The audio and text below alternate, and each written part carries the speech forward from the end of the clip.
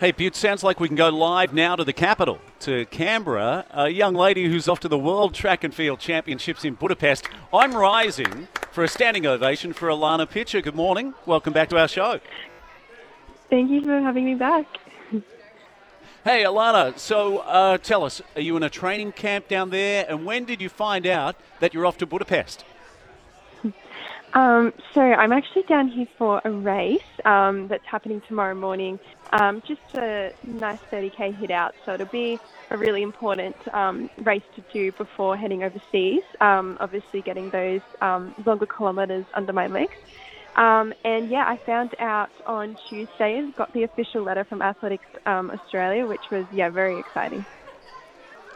Yeah, sure is. We're so delighted for you at the sports show. So, Thank you. Yeah, I mean, so is this the last big event for you before the World Championships, or are you going to do a whole bunch of races when you get to Europe?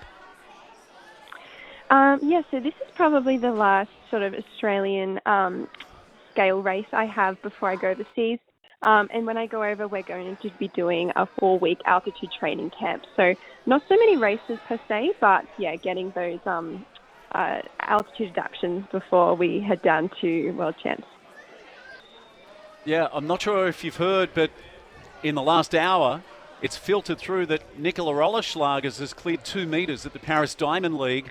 Can you believe you're going to be on the same team as Nicola? So 2 young women from the Central Coast flying the flag at the World Championships. Yeah, I saw that just before. It's so exciting. She's such an incredible role model for all our Central Coast athletes. So, it's a massive honour to be on the same team as her, and that's definitely been a dream I've had for a while. Yeah, Allanah, you're going to race in the 35-kilometre event in Budapest. What are your expectations? What are you hoping for at your first World Championships? Yeah, so obviously there's not a lot of expectations. I'm definitely going to be one of the babies of the race. So I'm truly just going to try and obviously do my best for my country, try and make everyone proud, but just really soak up the experience and really absorb the atmosphere of having those incredible athletes racing by my side. And just hopefully do a nice consistent race like I did in my last 35k and maybe get a sneaky PB if it's possible.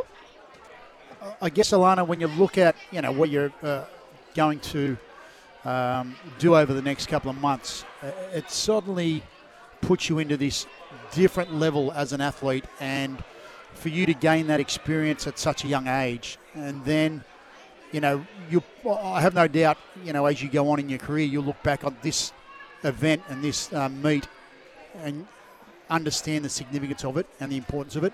So, I guess my advice to you would be to really embrace it, take it on board and enjoy the moment, but just look at all the little components that go into what makes this such a significant moment for you, because I think it's going to be really, really important for your overall career. And, Steve was talking previously about, you being as young as you are, that, there's Paris, Los Angeles, Brisbane, which are 3 Olympics. And he was saying that in Brisbane, you're probably going to be at your peak as an athlete.